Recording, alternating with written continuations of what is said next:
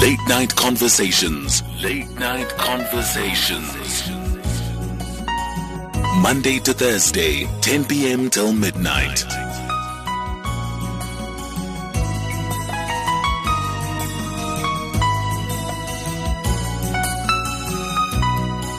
Parents and would-be parents, please make sure that you are tuned in right now, because we are speaking the touchy but very important topic of custody. A lot of couples, when they are still in love and they have their children, things are okay. But the moment the relationship goes sour, or the moment one partner disappears and the next partner gets another partner, that's when things start getting tricky if there are children in that relationship. And that's where things like custody, acquiring custody, and also termination of custody come in. And this is what we are talking about right now. We've got Mervyn Vermeulen, who is a practising attorney and a certified family mediator and founder of Vermeulen Attorneys. Thank you very much for joining us, Mervyn. Me, Patricia. Thank you very much for giving us your time during this public holiday. I think it means a lot to all of us on the A-team, and that makes you an A-team member, right? Because you're also not new to this side of the radio. No, absolutely. So, let's talk firstly about parents' responsibilities and rights when it comes to the Children's Act 38 of 2005. Yes, sure. So the Children's Act really came in 2005. It really came into law a year or two after that. And it introduced this concept of parental responsibilities and rights, which replaced the old way of talking about things of custody and access, We still talk about custody and access in casual conversation or colloquially, but the legal term really is parental responsibilities and rights, and that consists of 4 subspecies of rights and responsibilities, and that's guardianship, contact, maintenance, and care. And those 4 really go together and form this concept that is known as parental responsibilities and rights. Mm. Now, what happens in the case that one of the parents AWOLs, doesn't pay maintenance, doesn't care for the child, is just not there physically, financially, emotionally, and mentally for the child? What happens in that case? Certainly. Well, the Act really makes provision for a couple of different scenarios. We really distinguish in South African law between 2 scenarios, namely one where the parents are married at the time of the birth, and secondly, if the parents are not married. And one must first look at the implications of whether there was a marriage at the time of the birth or not. And if you'll allow me to start there, I'll kind of take you through the acquisition and then necessarily the termination in such a scenario. If the parents are not married at the time of the birth, the mom obtains full parental responsibilities and rights at the date of birth. The dad has a few further hoops to jump, regardless of whether he is the biological father. And that can be found in Section 21 of the Children's Act, and it basically refers to how invested is this father in the child. Does he consent to be identified as the father? Does he contribute to the child's upbringing? Does he contribute to maintenance? If those 3 tests are met, or if he was living with the mother in a permanent life partnership, the father then has rights. In respect of a married couple, the father automatically then acquires rights. So to kind of come back and answer your question, in the case of an unmarried father, if he, after the birth, just simply disappears, he does not necessarily acquire rights in terms of the Children's Act in the first place. A married father, on the other hand, or a married mother, for that matter, can then be challenged in court in terms of their parental responsibilities and rights, and there are then a number of hoops that the challenging parent needs to jump through to satisfy the court that the termination would be in the best interest of the child. So there are a couple of scenarios that you've painted for us. I'd like to remind the A-teamers that they are so more than welcome to give us their experience, because I know there's a lot of us who are parents, and the question that we're posing is that, I mean, would you go for a termination of custody if one of the partners was not pulling their weight when it comes to the children? And now that we understand that if you are not in a full-time partnership, or you are a lifetime partnership with your partner, or you are not married, then you actually don't have rights over the child as the father. The rights automatically are ceded to the mother. A-teamers, the number to dial is 011-714-4045 or 0891-104-207. You can also SMS on 41391. On Twitter, you can comment at SFM Radio, at Patricia N. Ntuli. We are speaking to certified family mediator and founder of Vermeulen Attorneys, and that is Mervyn Vermeulen. Mervyn, it's very interesting, and it would seem very biased towards the mothers. The fact that if you, as the father, are not married or in a lifetime partnership with the mother, then you actually don't have rights. It seems biased and skewed towards favoring the females.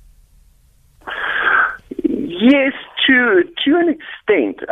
If one considers the case of unmarried fathers, certainly, one has to, unfortunately, despite the fact that we are in a constitutional dispensation and everyone is equal before the law, the legislators still, for very, very good reason, I think, considered this issue of unmarried fathers.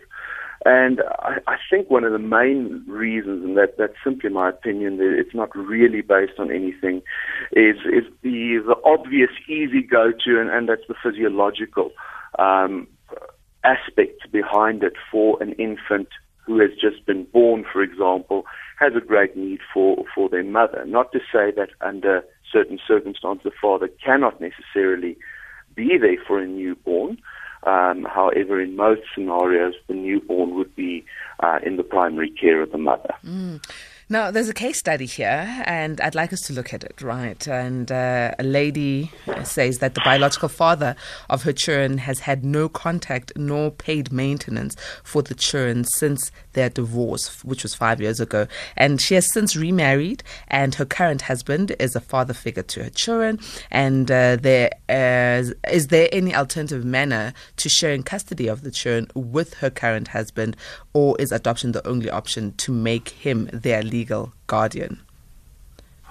Absolutely. So in terms of those kinds of scenarios, one could look at a parental responsibilities and rights agreement, which is basically an agreement where a holder of parental responsibilities and rights, very importantly a sole holder of parental responsibilities and rights, would delegate some of those rights to a third party.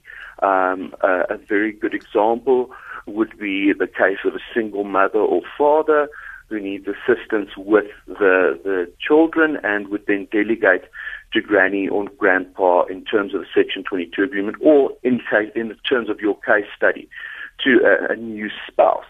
That's obviously quite tricky if the biological parent still has their responsibilities and rights, because the court will always ask, well, where is the biological parent? Do they not have an interest in this? Do they not have a say in this? So what we see practically in most cases is that one has to first terminate the responsibilities and rights of the disinterested parent before you can then allocate to a third party in terms of a Section 22 agreement, unless the disinterested party is willing to sign on the dotted line and ratify the agreement. Okay, so now in this particular case study, it seems this father of these kids, the biological father, has disappeared for 5 years, and it might be difficult to trace and find him to be able to sign on the dotted line. So what would the process be of terminating the biological father's custody over the children? Certainly. Look, those types of applications can only be heard by a court. And specifically in the case where one wants to terminate someone's guardianship over a child, and guardianship is a very, very profound and important concept of decision-making and administrative care. I don't want to use the word care because it encroaches on the actual concept of care, but really the administrative side and the financial side of a child's interests, apart from the issue of maintenance. That can only be terminated by a high court. Now, in the case where a disinterested parent would have disappeared, the court rules fortunately have mechanisms and make provision for a process called substituted service, where if you cannot locate someone and you have given good reasons to the court why you can't locate them and the attempts that you have made to locate them, the court can then issue an order which says you can serve on them to a last known email address, or even via WhatsApp. I've served divorce summonses previously, or via Facebook, or via publication in the Government Gazette and the newspapers. So fortunately for the person in your case study whose other parent has actually just disappeared, there is a remedy. Unfortunately, it is a bit of an extra hoop to jump through. So, there's also the issue of if, you have the kids with the current unabridged birth certificates and you want to travel outside of the country, does then terminating this AWOL's father's custody over the children also give total guardianship and custodianship for the single mother to be able to travel outside of the country without this particular husband or father who has AWOL'd? Absolutely, it does. Guardianship is set out in Section 18.3 of the Children's Act, and there are certain aspects of guardianship which you cannot exercise without the consent of the children's other parent, and the two most notable ones are applications for passports, which is a hotbed of controversy in terms of children's litigation, as well as departure from the Republic. If the other parent's right of guardianship or responsibility of guardianship, let's rather look at it from the responsibility point of view, has been terminated, the sole holder, the remaining parent, would then have carte blanche to leave the Republic with the children, apply for a passport, and even immigrate if the need arises. Is this a lengthy process? Is it also a costly process to do? It depends. Unfortunately, it's the question really amounts to, respectfully, how long is a piece of string, because of all the variables that can be at play. So in the event where a parent has not necessarily disappeared, but they simply have no interest in the child, then the order is taken by consent to terminate their responsibilities and rights. In that case, it is a fairly predictable, fairly cost-effective, relatively speaking, process.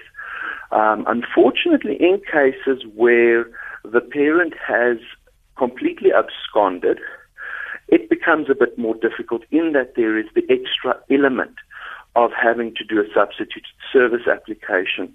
In those cases, I've seen it in a very recent case that I was dealing with, where the other parent, the absconding parent, did not oppose the relief sought. However, the family advocate, which is a state institution which looks after the best interests of children, they have to basically rubber stamp anything that goes to the High Court or the Children's Court as being in the best interest of the child.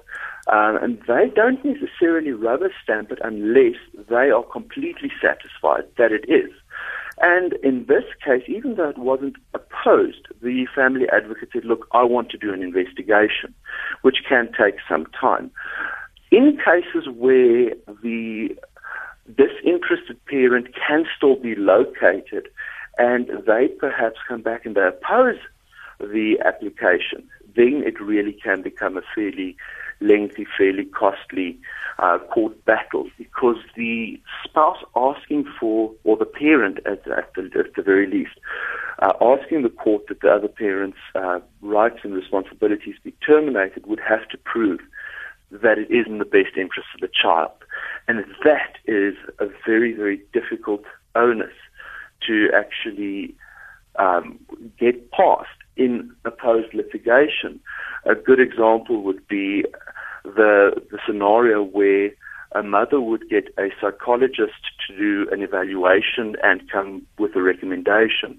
The father would then go and get their own psychologist, who does a completely diametrically opposite recommendation and finding based on the exact same facts. And that can unfortunately make it quite a lengthy and grueling procedure. In practical terms, in cases where the parent has simply vanished and they don't come back and oppose it, I would say a fair ballpark would be that the matter would span over a couple of months rather than a couple of years. Unfortunately, the wheels do turn slowly when it comes to litigation. Okay, so now back to the case study. We've looked at the incident as to how the mother would be able to, terminate the custodianship over the father biological father who has AWOLed. But now, how does the mother then give responsibility of maintenance and guardianship and childcare to the stepfather who she's now married to? What is the process there? Thank goodness this explanation will be much shorter than the previous one, because now we've come to the easy part. That is a simple contract that is entered into between the two parties. It's called a Section 22 agreement. And in a Section 22 agreement, the mother can then assign parental responsibilities and rights to the stepfather. Now, this agreement still has to be rubber stamped by the Family Advocate's Office, and in most cases, those are taken to the High Court to be made an order of court. This takes some time, but luckily it's a very predictable process because the role players are different. In the first scenario, you're dealing with a potential recalcitrant third party in the form of the other parent. In this case of a Section 22, you're sitting with two people who want the exact same thing. They both want the parental responsibilities and rights to be shared between them and not just to vest in mom necessarily. So that makes the process a lot cheaper and a lot quicker and a lot less traumatic, obviously. Does this then mean that this new guardian who now acquires guardianship or custody over these children is now taking the role of a father? Can surnames be changed? Can they then, say that they are the actual father? Well, yes, in all senses of the word. It's a very, very interesting, and I suppose it's a philosophical discussion really of what constitutes a father. Is it biological, or is it more an emotional attachment that forms between someone who's not necessarily a blood relative? But once this party has obtained guardianship, care, contact, and maintenance obligations and rights, they are, for all intents and purposes, acting as a father to the children. And in terms of the question with regards to the changing of the surname, yes, certainly that is the case. However, it comes with a caveat. It is a fairly fraught administrative process to have it done. I'm busy with one of those matters now, and unfortunately, the administration related to it is very, very time-consuming and very bureaucratic. And in the what's the difference between the Section 22 and adoption? Wow! Now this is a very, very interesting discussion. So adoption has a prerequisite that the child must be adoptable. It's a term contained in the Children's Act, and that's in Section 230 of the Children's Act. And there are a certain number, 7 in fact, parameters where that need to apply before one can consider adoption. And these are issues such as if the child is an orphan, or the whereabouts of the child's parents or guardian cannot be established, or the child has been abandoned, etc., etc.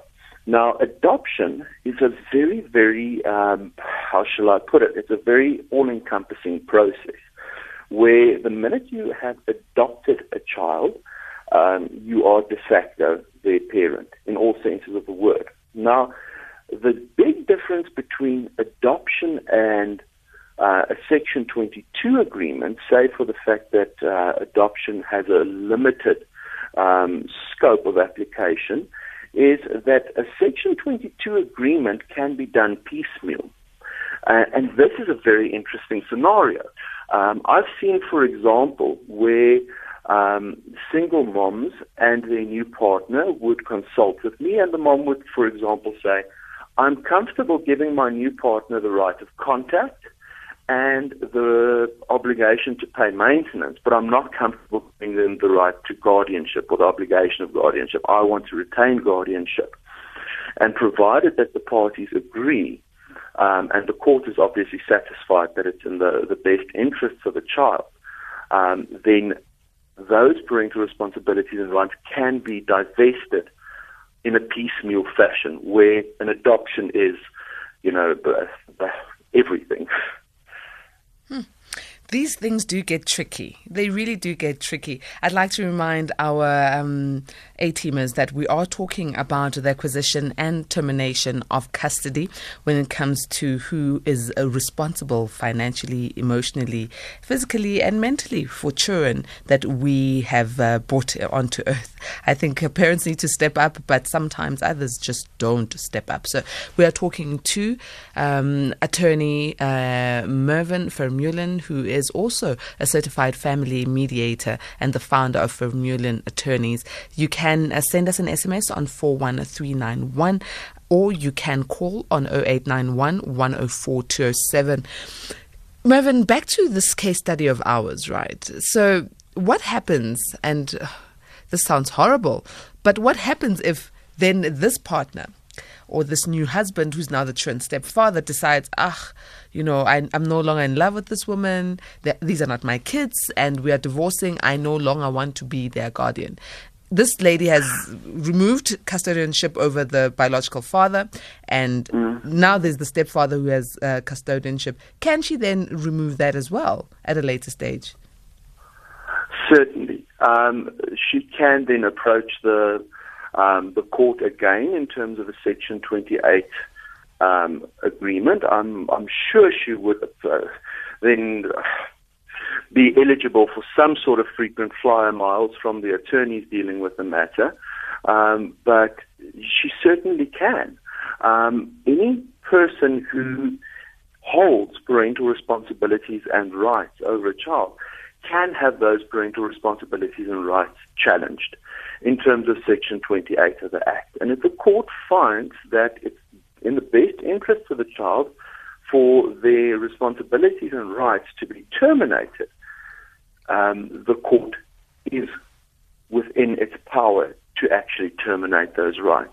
What's very, very interesting from the scenario that you've just raised, and just as an aside, in this kind of case, the mom, until such a time as the stepfather's parental responsibilities and rights have been terminated, still has recourse against the stepfather for maintenance, obviously. Sure. Yeah, it does get tricky, right? It really, really does get tricky. Right now, we're looking at it on a legal perspective, but I'm sure people would come in with different and various traditional aspects of such issues. Let's take a bit of a break. When we come back, I'd like us to just go through all these rights and responsibilities of parents and possibly explain to South African parents that running away is not the answer, but if you do, you can get terminated. This is SAFM leading the late night conversation. Wow, you almost caught me off guard singing there. Mike and the Mechanics, Over My Shoulder. What good memories this song brings to me. Yes, I was alive then. I hope Ngonde is listening, because Ngonde is always the quick one to remind me how young I am. Ngonde, I am not young. Dimdala Ngonde. Well, this is SAFM Late Night Conversations, and we are the A team at this time of the evening. So make sure that you are interacting with us as we talk the acquisition and termination of custody. We've got Mervyn Vermeulen, who's a practising attorney and a certified family mediator and founder of Vermeulen Attorneys. We are able to take your calls. We are able to interact with you. Let's talk about this whole issue of custody when it comes to children. The number to dial is 011-714-4045 or 0891-104-207. Alternatively, you can SMS on 41391. SMSs are charged at R1.50. Unfortunately, it seems our WhatsApp line is still not working. So let's just keep SMSing or going on social media platforms at SAFM Radio, at Patricia N. Ntuli. That's where you can get us. So remember, just a bit after 11, we're going to have Makosi Skakane, who's going to be our clairvoyant medium for this evening. She's going to be able to give you a reading. Unfortunately, no readings are done via SMSs or via social media. You need to call in, give Makosi Skakane your first and last name, and then she picks up from your energies and is able to give you a reading. So that number, once again, 0891 104 207. Mervyn, thank you very much for still giving us your time. It really means a lot to us. Let us continue here on this issue of custody. You know, It's one of those things, right, that we as parents automatically feel that we've got the right to our children because we are the biological parents. But some other fathers, especially fathers, if they were not married to the mother, might argue that I'm the father of this child, but I'm not able to contribute financially towards this child. Does that mean then I do not have rights to visit my child or rights to play a significant role in raising or protecting my child?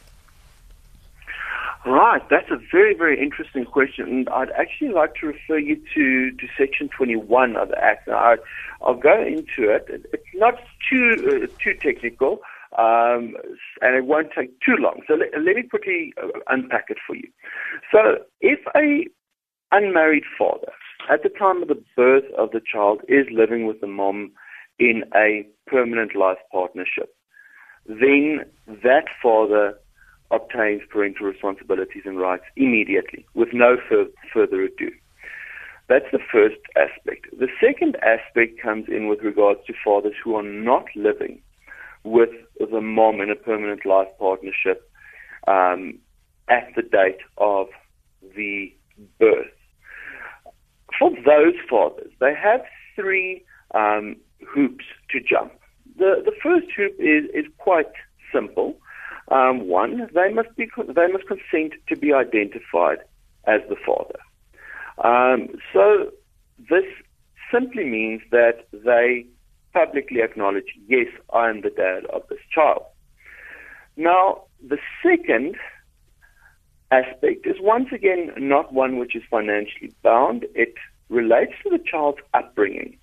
And the Act reads specifically as follows: contributes or has attempted in good faith to contribute to the child's upbringing for a reasonable period. Now, upbringing relates to actually being there for the child. It's not a financial aspect necessarily, and we can go through the definition of care a little bit later, and I think a lot of upbringing falls under the concept of care in the Children's Act. And then the third one, and I think this is the contentious one, is that the father must have contributed or must contribute or has attempted in good faith to contribute towards expenses in connection with the maintenance of the child for a reasonable period. Now, what one must remember in terms of contributing to maintenance is that it always has regard to the actual means of the parties.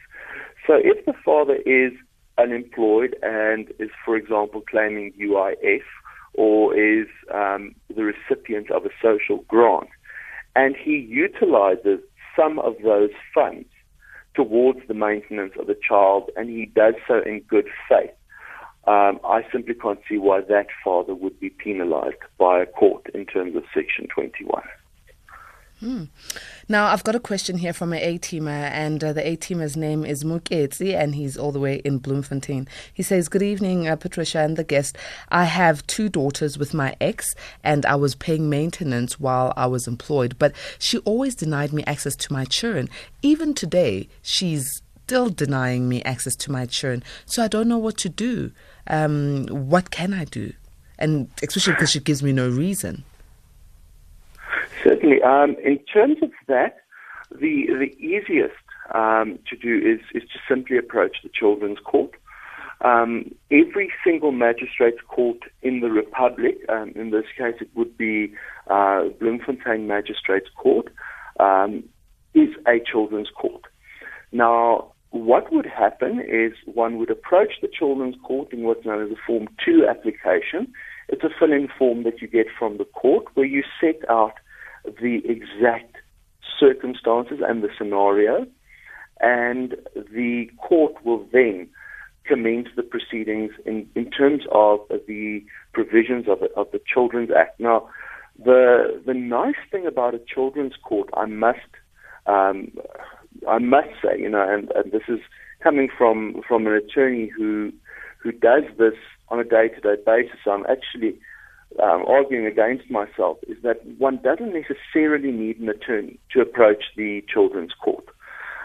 It is a fairly user-friendly court, and in terms of the processes, it is designed by its very nature to be almost a safe environment court, if I can put it in inverted commas. So very frequently, proceedings will take place in an office rather than a courtroom because it's designed not to be so scary for small children. So quite simply, your listener can approach the children's court. It is, in fact, in terms of the Children's Act, if it is established that he has parental responsibilities and rights, and there is perhaps a court order, it is a criminal offence to withhold contact. So mothers, beware, do not do that. Do not keep the fathers of your children away from their children, because they can take it to court and it is deemed a criminal offence. Beware. There's another A-teamer here, and this one is quite a sad one.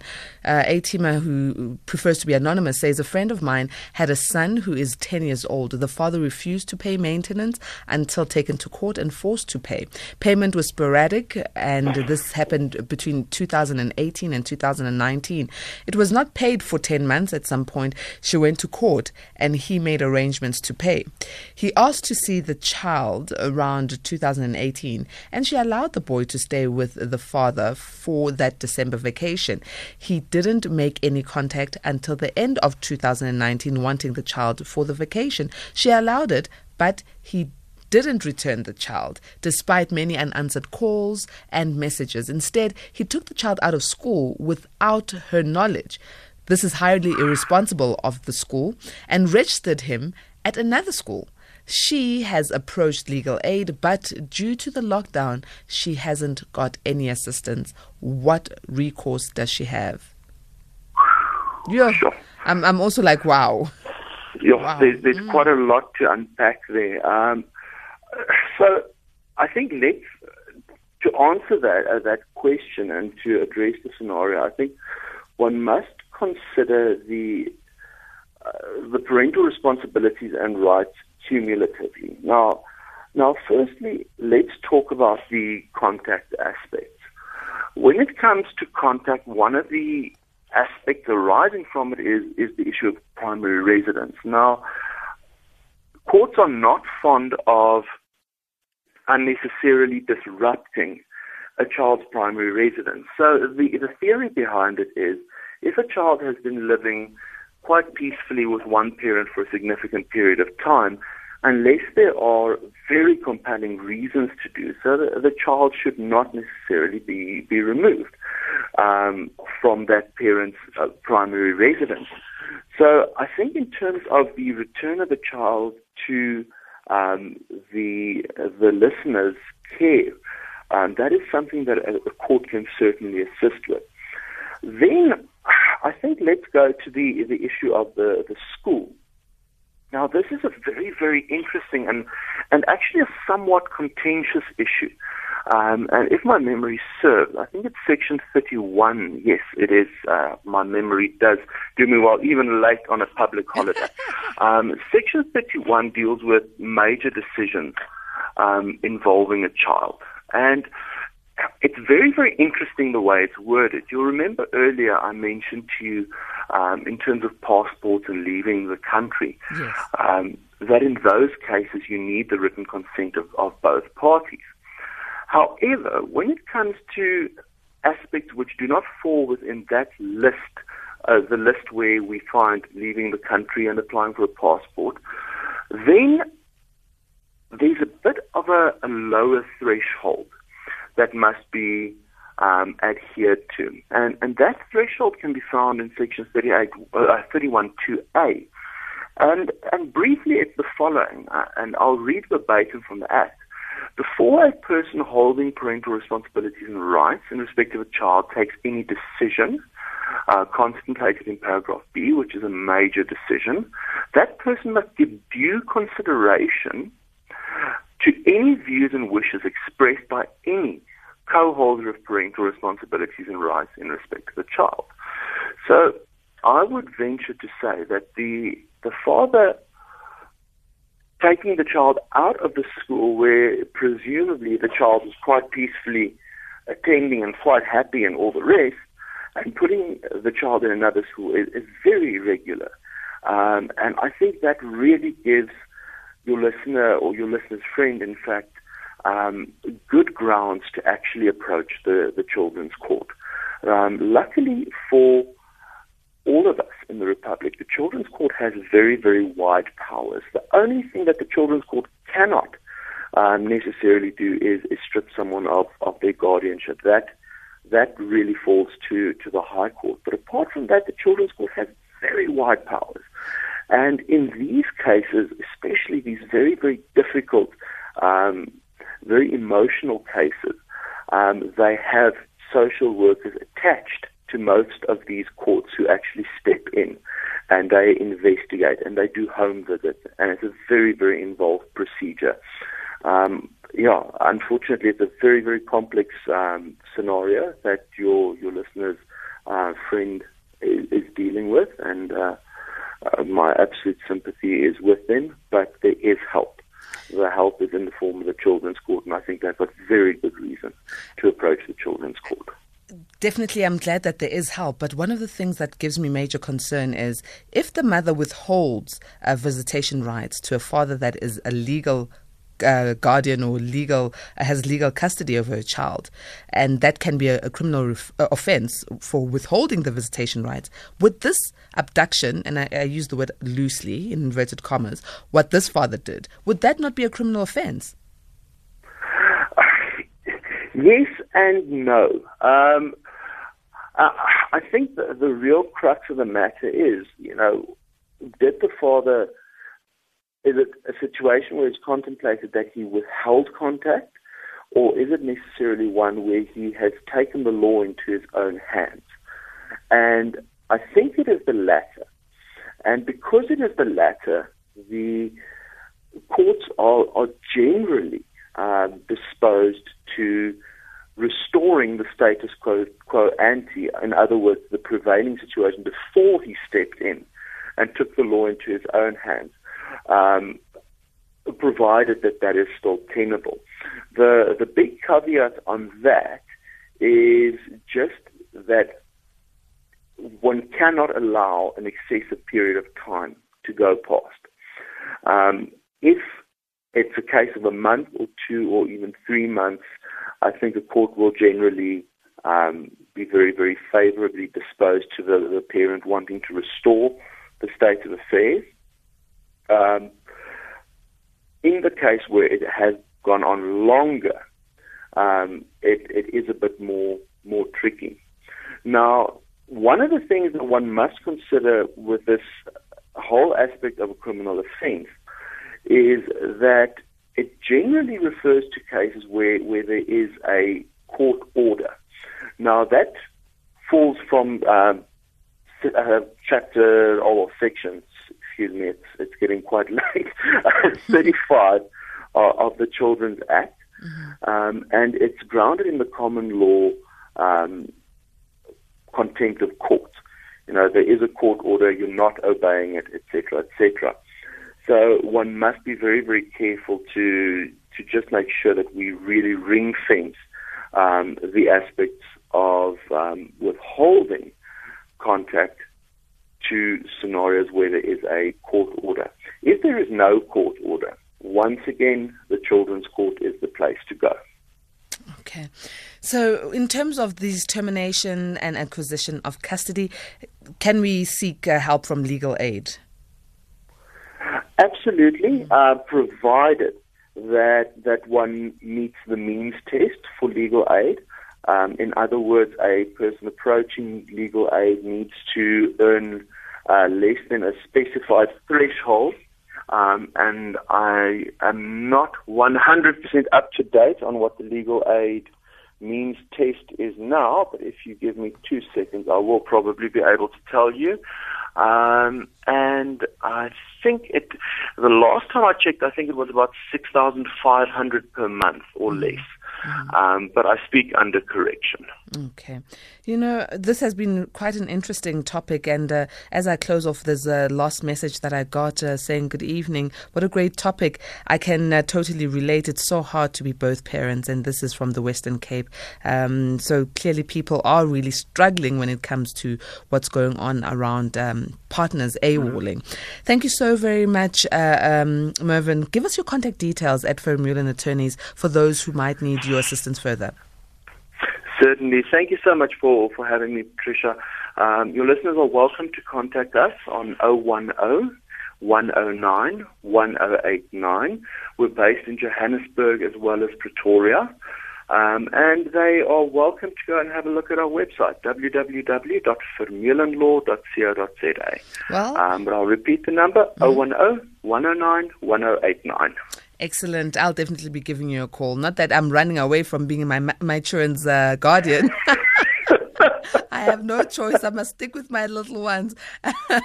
But for any legal advice, I'm coming to you. Thank you very much, Mervyn. It's an absolute pleasure. Thanks, Patricia. SAFM leading the late night conversation.